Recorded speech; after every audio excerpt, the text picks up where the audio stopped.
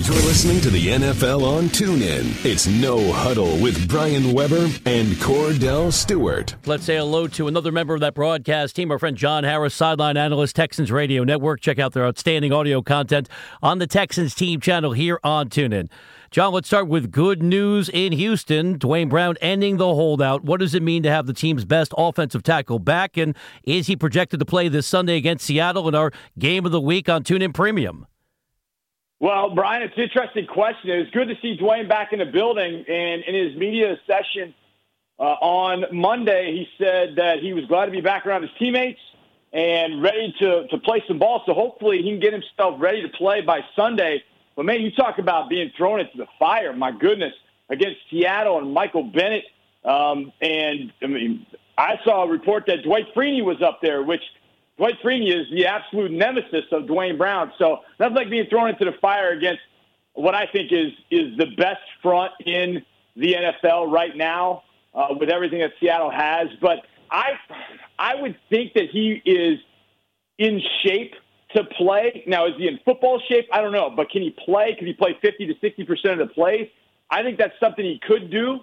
But, look, they're at this point with everything that's gone on, it wouldn't surprise me if they traded him to Philadelphia today or tomorrow. Wow, yeah. I hope that he's playing Sunday because the Texans absolutely need him at left tackle, especially now that Chris Clark has been banged up and missed practice on Monday.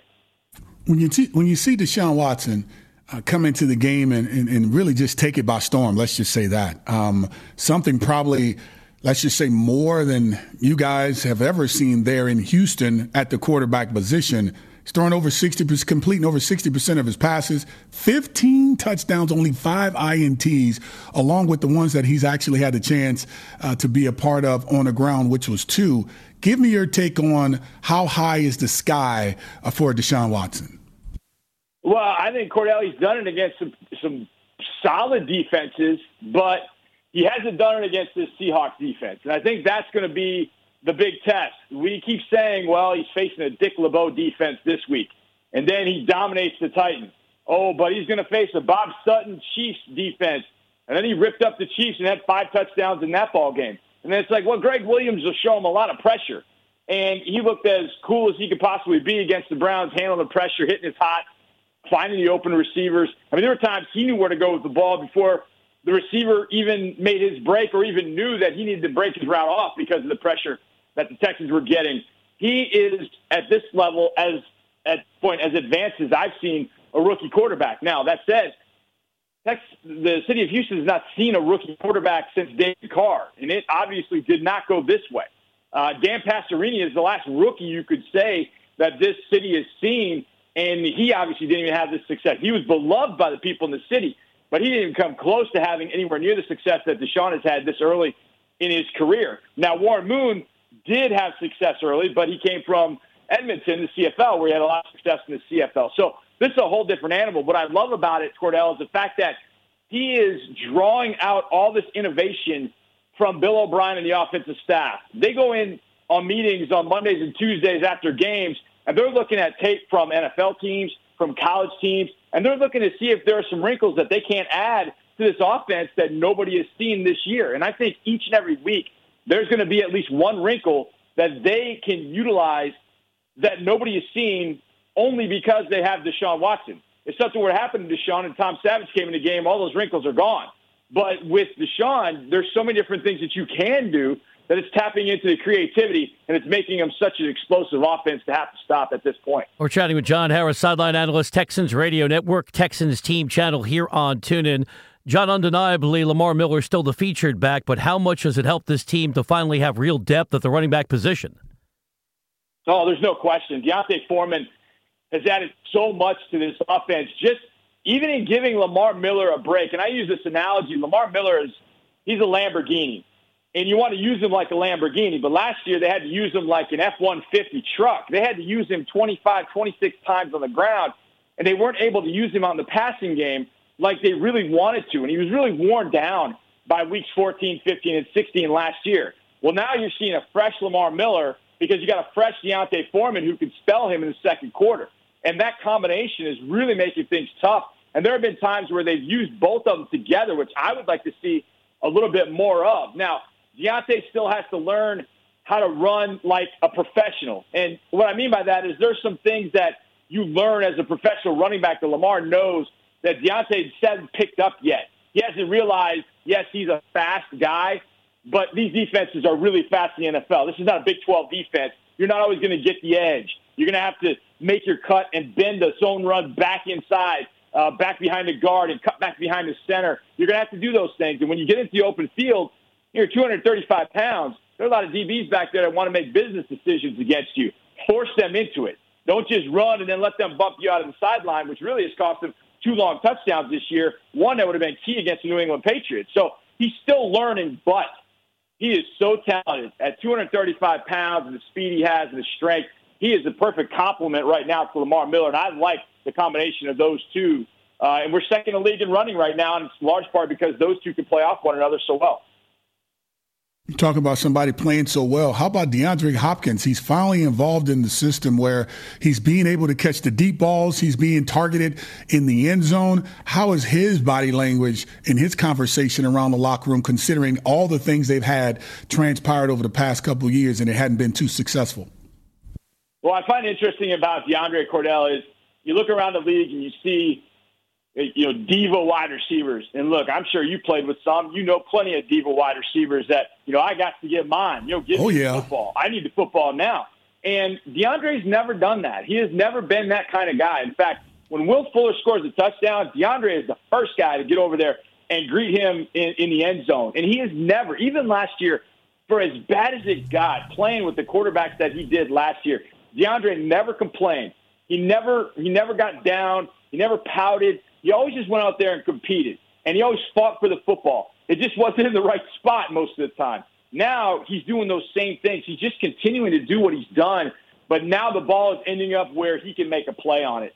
And that's just building his confidence and his rapport with Deshaun. And obviously it's creating a rapport with Will Fuller as well, Deshaun is.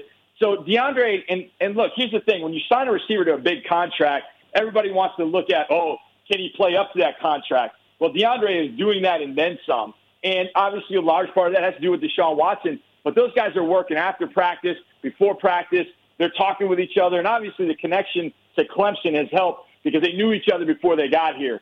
And I think it's really helped Deshaun, too, because Deshaun knows if I get rid of this football and I just put it in the area code, Hop's going to go make a play for me.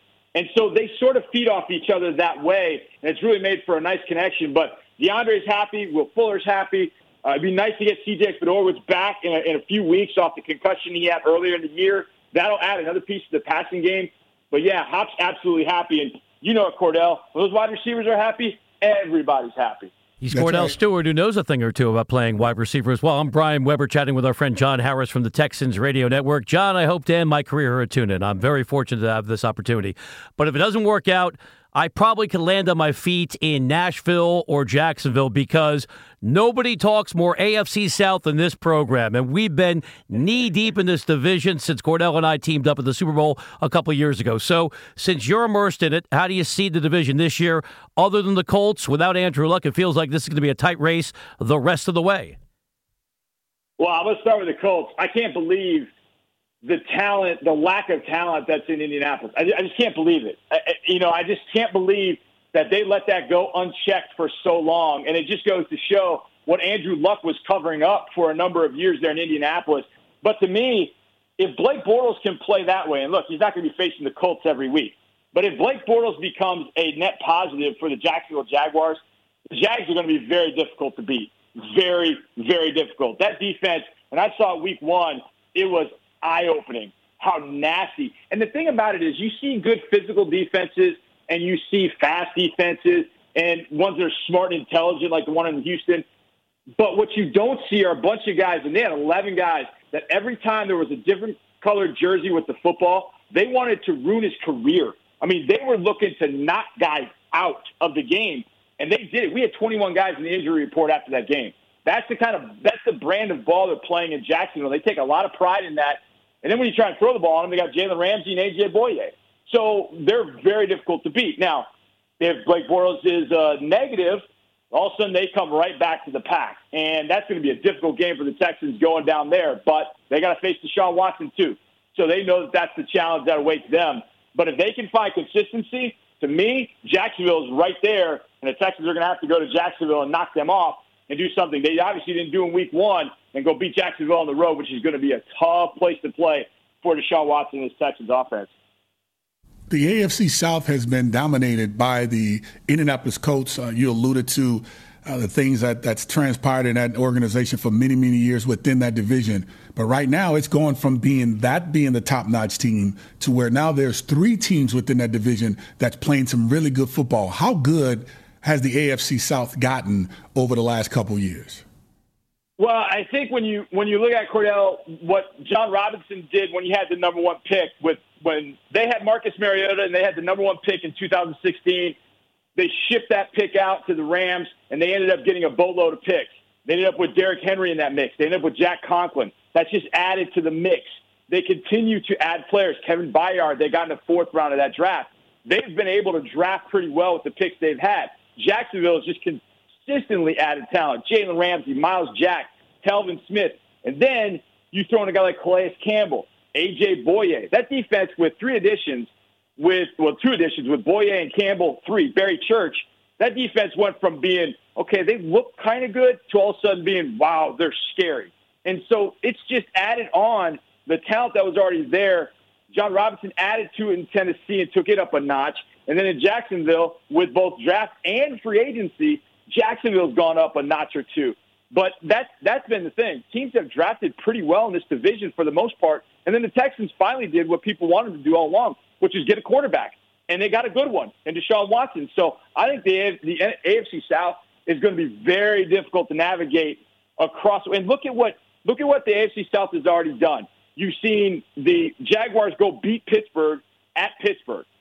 Tennessee beat Seattle in Nashville. The Texans, put up 57 on Tennessee. They went to New England, should have won the game up in New England if they could have stopped 1 fourth-quarter drive. So the AFC South, even though last week going in everybody was 3-3, and now you got 2 teams 4-3, that's as tough a division as you're going to find anywhere in the AFC for sure. John, let's wrap it up with a media-related question. Years ago, 2002, I was doing some sidelines for Fox. I was working a game in Seattle. I could not hear the toss from the booth. It was so loud. I want you to be perfect with your audio. What's your approach coming up on Sunday when you're on the field for the Texans radio network? It's so funny you say that, Brian. I just went out for my mid-afternoon run, and I was thinking about that. What am I going to do if I can't hear when they throw it down to me? What am I going to do? Well, here's the thing. I got to rely on Deshaun Watson and the offense to keep things in check. If they can keep things in check, then I'll be okay. And maybe I'll just wait until the Seahawks offense is on the field and they can throw it down to me. But that's the one thing I'm looking forward to. I've seen a game out there. This shows you how old I am. I went and saw a game in the Kingdome in '94 with the Raiders and Seahawks. I have not been to Quest Field. So I'm looking forward to it. I think it's going to be a whale of an experience no matter what. And I think we're going to go up there and compete. I think it's going to be a heck of a ball game on Sunday between the Texans and Seahawks. It's the best venue, as you know, in professional football. Have a marvelous trip, John, and hope to be chatting with you after a victory from the Houston point of view. We have Seattle listeners as well when we have our weekly conversation next Tuesday. Thank you, John. Absolutely, boys. Appreciate it. Thank you. You've been listening to No Huddle with Brian Weber and former Steelers quarterback Cordell /Stewart. Live on the NFL on TuneIn. 20, 15, 10, 5, touchdown. The National Football League is on TuneIn.